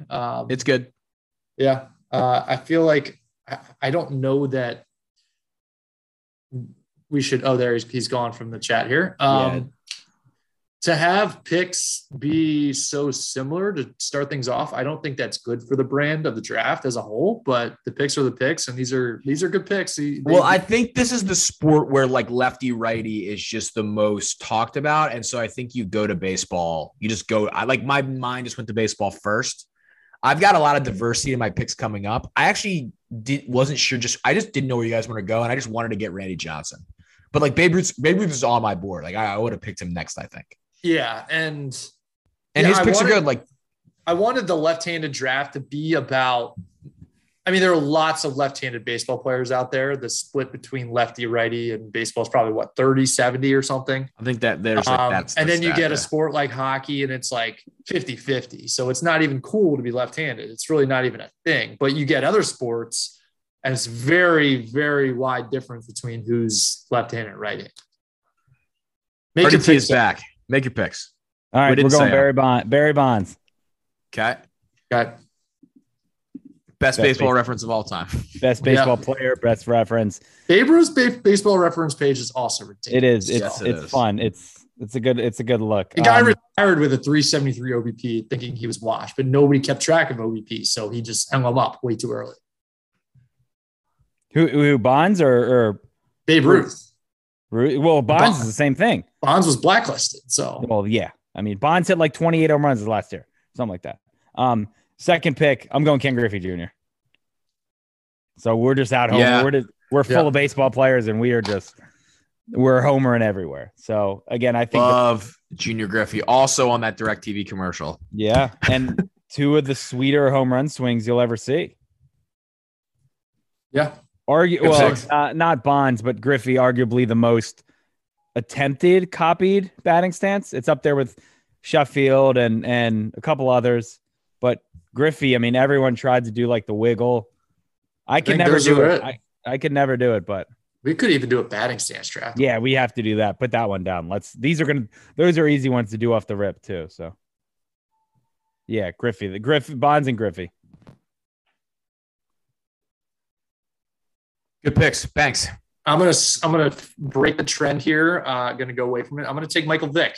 I think he is maybe not the best or most accomplished left-handed quarterback, but I think he's just sweet. And Michael Vick is just somebody you want on your team in a draft type scenario. So I'm gonna take Michael Vick. It's a good pick. It's a good pick. I like that pick. Entertainment pound for pound, maybe the most entertaining lefty ever. Absolutely. Yeah. Really, him and Babe Ruth quite similar, I would say. Because they both wait. Can I say it? Because they both put down a lot of dogs. That Taylor's face right now. That spot the lie.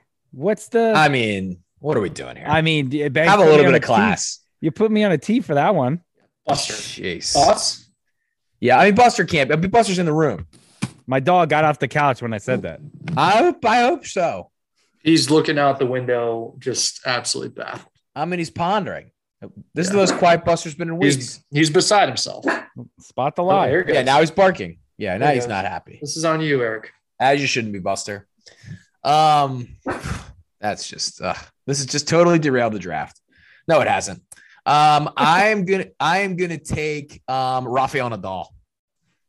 That's my guy. I can't believe you didn't take him first. I was going to, but I didn't think you guys would take him. So I took a little bit of a risk and figured he could get down to me at this point in the draft, and he did. I love Rafa Nadal, and he absolutely, talking a left-handed, That not only helps him because people aren't used to it, but God, is he just ripped the forehand left-handed. God, is that a pretty thing to watch what that guy does with his left hand. So I'm taking Rafa. And then I'm taking Phrasing on that one, by the way. Well, well, we just had the dog joke, so I can't really go. Gotta lighten it up after that. Yeah, I can't really go much deeper and darker than that. I am going to take Jennifer Lawrence. Katniss Everdeen just banging those bows. Now let's talk about another tough thing to say. With her left hand, just killing people, winning the Hunger Games, saving the districts. Where's she been? I don't know. I had to get her back in the conversation because she's been gone for a while. I do love her. So I'm picking Jen.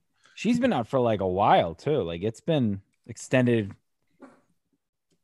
She was like she's out so of good before COVID. Yeah. I'm upset how long she's been gone. I love those Hunger Games movies though. Shout out to Katniss. Can you do the whistle?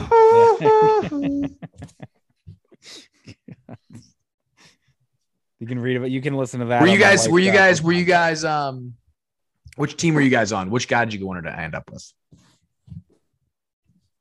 I didn't bother with those movies. Oh no! I saw one of them in theaters, and there was just a group of kids talking the entire time. So I didn't. I took away 0. Damn kids. Peter or Gale, just to clarify for you guys, team Peter, team Gale. I was a Peter guy. My guy Peter, tossing her some bread. All right, you guys clearly didn't see these movies. Banks. I'm gonna take the great one. Wayne Gretzky, left-handed. Hockey is just so 50-50. There's so many. See, that's the super. It's like, part. doesn't make it that players as the hands that they use, but I just picked Katniss Everdeen. It's just there to be had. And if I can get Babe Ruth and Wayne Gretzky in the same draft, I'm gonna do it. So it's a good one. Good one, yeah. I can't question it. I mean, Wayne Gretzky. That's a great YouTube highlights. Wayne, obviously, but another fun hockey reference. Page. Yeah. All righty. I will go. Give me Shawn Michaels, HBK. A lot of Shawn Michaels talk recently. Go to the pro wrestler for this one. Ambidextrous, but he would write left-handed. That's normally my gig. Well, pro wrestlers. He's just a sexy boy. He is. I mean, he's great. I mean, I love me some. I love me some Shawn Michaels. He's absolutely tremendous. One of the greats. I mean, one of the goats. He's awesome. Just an all-time entertainer. Yep. Absolutely an entertainer. Yep. And then my fourth pick, I'm gonna go kind of following on the theme of this episode. We'll go Lefty Drizel. Very nice. Very nice. Left-handed. That's a good pick. Yeah. Yeah. People forget. Where did he go to college? Duke. It's never talked about that much. Nope. But again, he's a legend.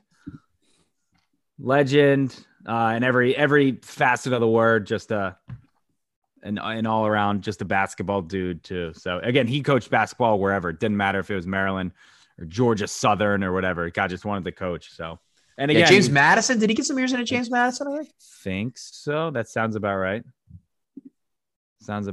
So yeah. Good old Lefty. Never forget him falling asleep on the sideline of one of the games a couple years ago. And his wife nudging him, saying, "Lefty, wake up." His wife passed away last year. So. Yeah, I was going to say either last year or a couple years ago. Yeah. Thanks. Nik Caner-Medley. Yeah. Done. Had to. He was on my board the whole time. I thought he would go quicker based off of the interview. But no, I'm thinking about. Oh my gosh, settle down. Hey, Nik Caner-Medley is the pick. Lil B, I can't. I normally get a little peeved at Lil B for barking during the show, but he's just trying to defend his kind right now. He's well within his rights. Yeah, he can do whatever he wants during this. In my opinion. I guess I'm the one who took Middle Vic, so. Yeah, but I was just finishing the joke. Sorry. I'm sorry. Yeah, now apologies in order for two of the people podcasting the show. He gave me the side-eyed look. Oh no. Oh my God, the controversy. Drama. I've got my final two. Caner-Medley's a great pick. We've talked about him a ton. I've got my final two here. I'm going to start with a guy that I feel like people have very hard opinions about either way. I was always a fan of this guy, and I just enjoyed the like persona around him. I'm taking Tim Tebow. Give me the Teamster. The Pittsburgh thing with the Broncos is one of the all-time moments for me in NFL playoff history. Just an amazing situation. So I'll always remember him for that.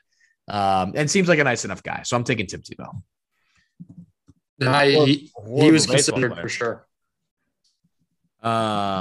He made it to AAA, dude.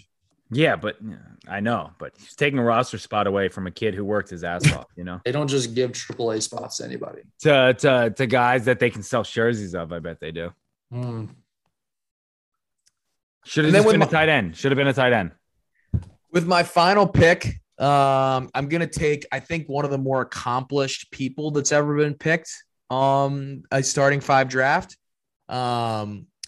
Graduate of Calvert Hall in 1977, a graduate of Princeton in 1981, graduated from Hopkins Medical School, went to Stanford for residency. He's now the president and CEO of St. Joseph's Medical Center. Come on, man. Won a private school lacrosse championship with Calvert Hall and has three sons, including Taylor, Burke, and Sam. I'm taking Dr. Thomas B. Smythe as my final pick in the left-handers draft. Cool. Thank you. Best left-hander I've ever met. Happy Father's Day. Happy Father's Day. Yeah. Yeah. Take a seat with your wow. Take a pick, Banks. I'm taking Oprah. I'm taking Oprah. Oh, you stink. That's horrible. I'm taking Oprah. That's a bad pick. You started to go off about the most accomplished people, and I thought you were going to take my pick here, and I'm taking Oprah. No. That is a diverse board right there. We're talking that pick Babe Ruth, and stinks. Oprah Winfrey. Oh, Oprah Winfrey. Come on. She's a multi-billionaire. Oh, sick. Started out in Columbia. Got her start in Columbia. Yeah. Yeah. Got some Baltimore roots. Come on. A little bit. Yeah, you know his Baltimore roots? Tom Smythe. He's got Baltimore roots. And he's still helping this community. Where'd Oprah go? She's more identifiable with Chicago. What's Oprah doing nowadays? What's Oprah doing for this community? What's Oprah doing for this community? This community. Oprah ain't even played anybody.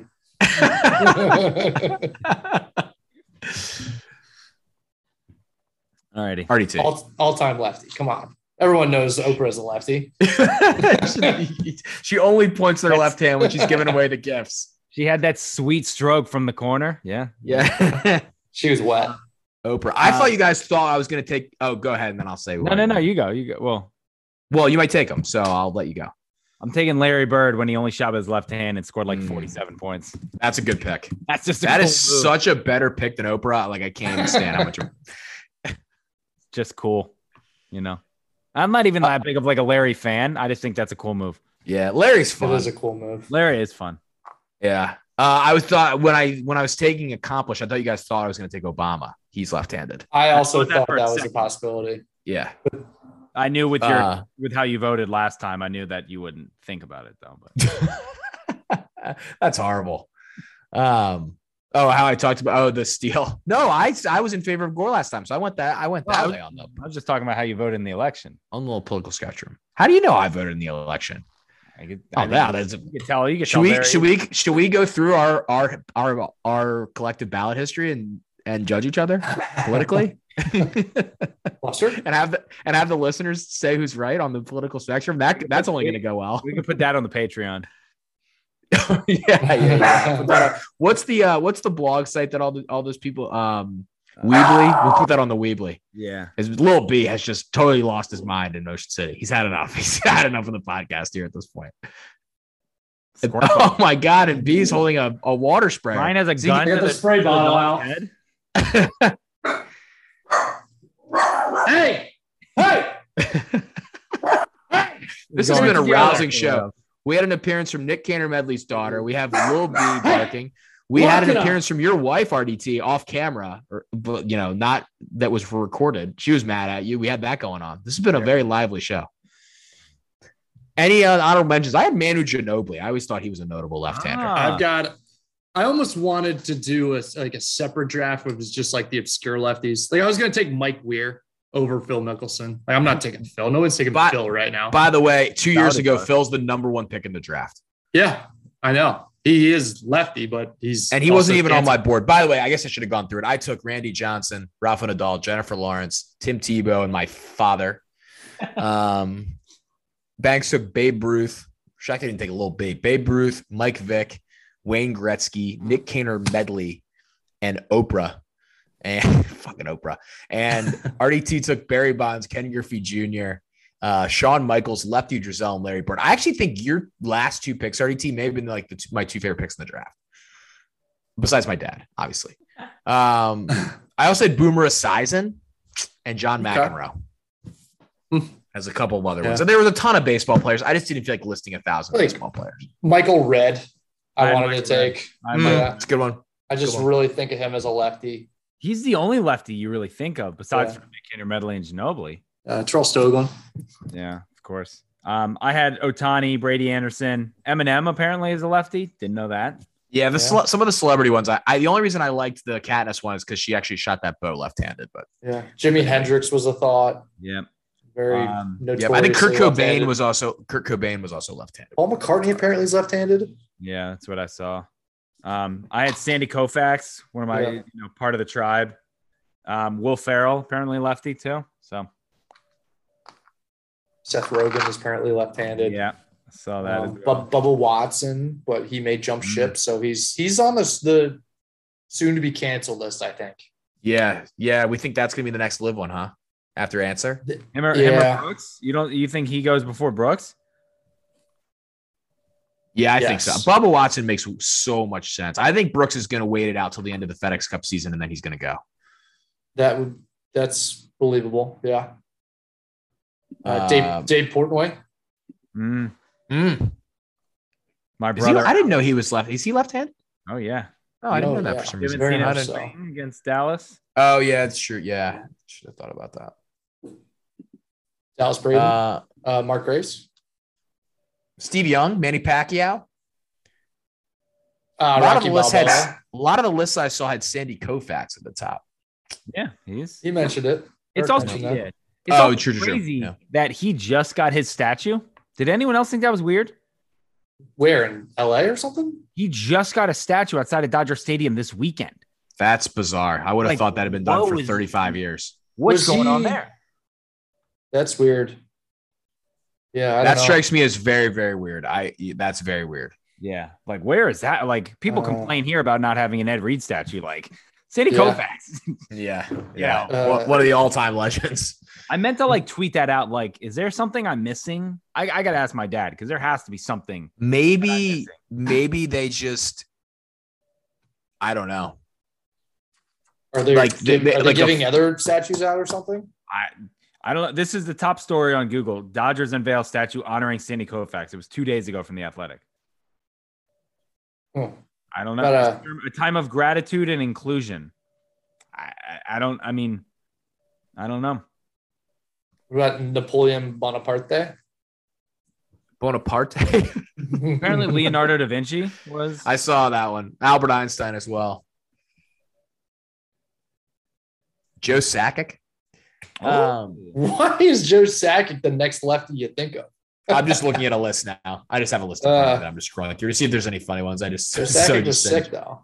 Peter Bondra. Yeah, Joe Sakic was sick. Johan Santana. Greg Louganis, apparently. I'm sure that helped in the diving. Nice. Clayton Kershaw. I mean, Scott McBrien. Yes. Wasn't the linebacker?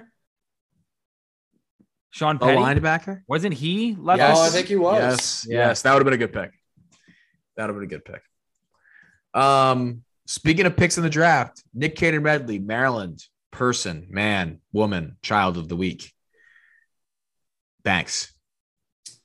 Can I take Nik Caner-Medley? You can do whatever you want. Are we just doing Nik Caner-Medley overload here? I'm taking him then. But can we just agree to split that one too? Sure. That's such a great time. So outside of that, I'm going to go with the country club. which is a great name, by the way, if you could just are able to claim the country club. Yeah. I thought it made for a great major venue. I thought the golf was tremendous all week. I thought that the result was incredible. It came down to the final hole, final shots, final putt. A worthy champion won the tournament. And there was hardly any mention or discussion of live golf over the weekend because the golf was, was entertaining and it was competitive and it was just a great tournament. So it also worked out that none of the live guys got in contention. I think that was also a big part of it. Like if Dustin Johnson is contending in that situation, the narrative is very interesting. So that worked out for the USGA. Like the first major that has live guys up at the top contending is going to be super interesting to see how that's handled. But great golf. It was awesome. It kind of leads into my pick. I didn't see a ton of the afternoon of golf. I watched the last about hour because for Father's Day, the family went and saw Top Gun Maverick, and that is my pick for Nik Caner. That movie is freaking awesome. It is so good. I would say I don't think there haven't been like a lot of must-watch movies lately. I feel like if you like movies at all, this is like a must-watch to see in the theater. It's a freaking fun-ass movie. Tom Cruise is awesome in it. They give you everything you want, like all of the things, the nostalgia things. The flight sequences are insane. They like had all of the actors like fly with actual pilots, and like all of that stuff is done like with them in the air. Like none of it's in a simulator. It's just tremendous. And they like wrapped it up perfectly. I'm sure they'll now make a third one because the thing's made like $1 billion, but perfect sequel to a classic movie that's like sort of flawed, but has like awesome, kind of two perfect blockbuster movies, the two Top Gun movies. So I knew it was going to be good because the reviews are amazing and the audience score was like insane and it made a ton of money, but I was like blown away. I thought it was tremendous. So if you guys haven't seen it, I would go see it. I've heard very good things. So easy pick for me. That I got an entire Top Gun kick last night. I was like, had the old movie like on when I was like sitting in bed, like great movie, just great stuff. Good job by Tom Cruise. He's kind of a weird guy. Very weird. Yeah. Very, very weird. I will go with our old friend, our old Orioles friend, David Hess, who yesterday suited up. I don't think he got in the game for the Durham Bulls, but again, October 7th, he was diagnosed with a tumor that was pressing up against his heart and lungs. It was the size of a cantaloupe. So the fact that he not only is still alive, the fact that he was able to suit up in a game and again is around the guys and all that down in Durham and AAA for the Rays, pretty cool. And again, I talked to him, and he said the goal is to make it back up here to Baltimore and show out in front of the Baltimore fans that he loves. So I just thought that was a cool story that he was able to rebound and come back. So that was cool. And obviously my third of the Nik Caner-Medley piece of the pie that Banks handed out. Yeah. Honorable mention me for sharing him. Yes. Thank you. Yep. Honorable mentions. I was just going to give it to the fathers. Shout out to all the fathers out there. Shout out Happy to Jimbo. Father's Day. Happy Father's Day. Indeed. Happy Father's Day to you, Eric. Oh, thank you. Nope. Yep. You deserve it. Your parenting was, well, a little bit of you too. Banks. Although you guys, we've had our struggles here with Lil B. We had a pre-recording situation where RDT tried to tell his lovely daughter that where she was going the next day, and instead of saying the Orioles game, she said to go to Target. So you've really done a great job instilling that Orioles passion, but her passion for Fortune 500 companies continues to be strong.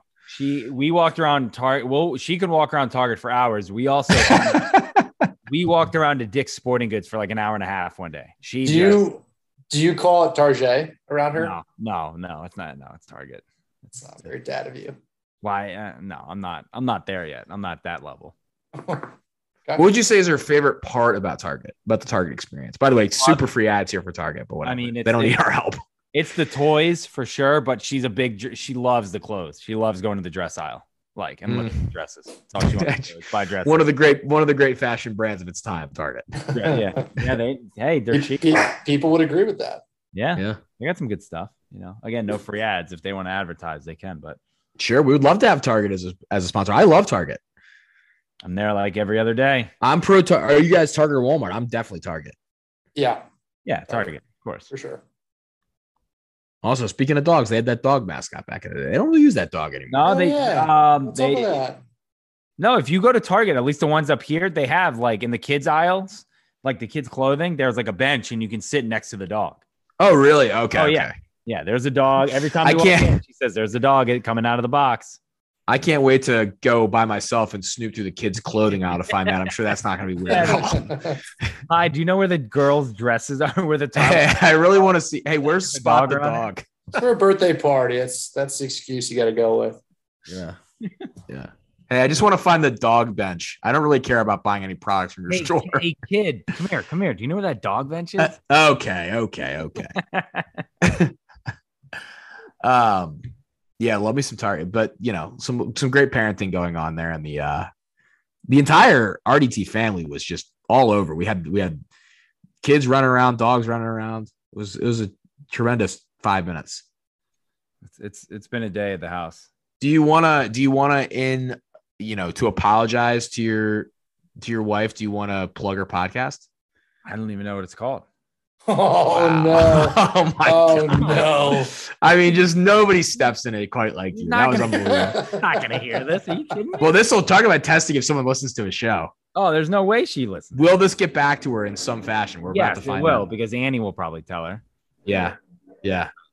God, Annie could just absolutely end you here if she's got also proof she listens till the end of the show. Yeah, so I don't know. We'll see. Her little snitch ass. This will be very interesting. Well, just total RDT family. World versus me. It's always the world I'm versus on the Eric. outside looking in. No way. Yep. I can't wait to hear this transcript in the divorce settlement. Public record. We'll do the deposition like Michael and Jan. Little B's barks will have to be in the background. It'll be a full thing. What an end to this week's episode of the Exit 52 podcast. Thanks again to Nik Caner-Medley, a tremendous guest, and wonderful stuff from him. Make sure to follow us on all of our social media at Taylor Smythe 10. For me, you can follow Banks at Barstool Banks. You can follow Eric at EDITTI 22. You can follow Nik Caner-Medley at Nik Caner-Medley. Guys got 24 Twitter followers right now. Go follow this man. Just join Twitter.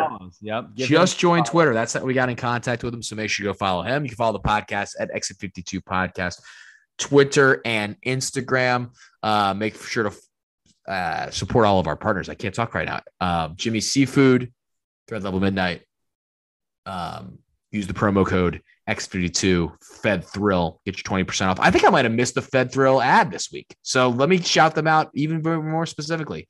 Fed Thrill, get your sunglasses, X52, use the promo code. We were just so in our Nik Caner-Medley glory there. We just rolled into the draft. And we'll see you next time on the X52 podcast presented by Jimmy's Seafood.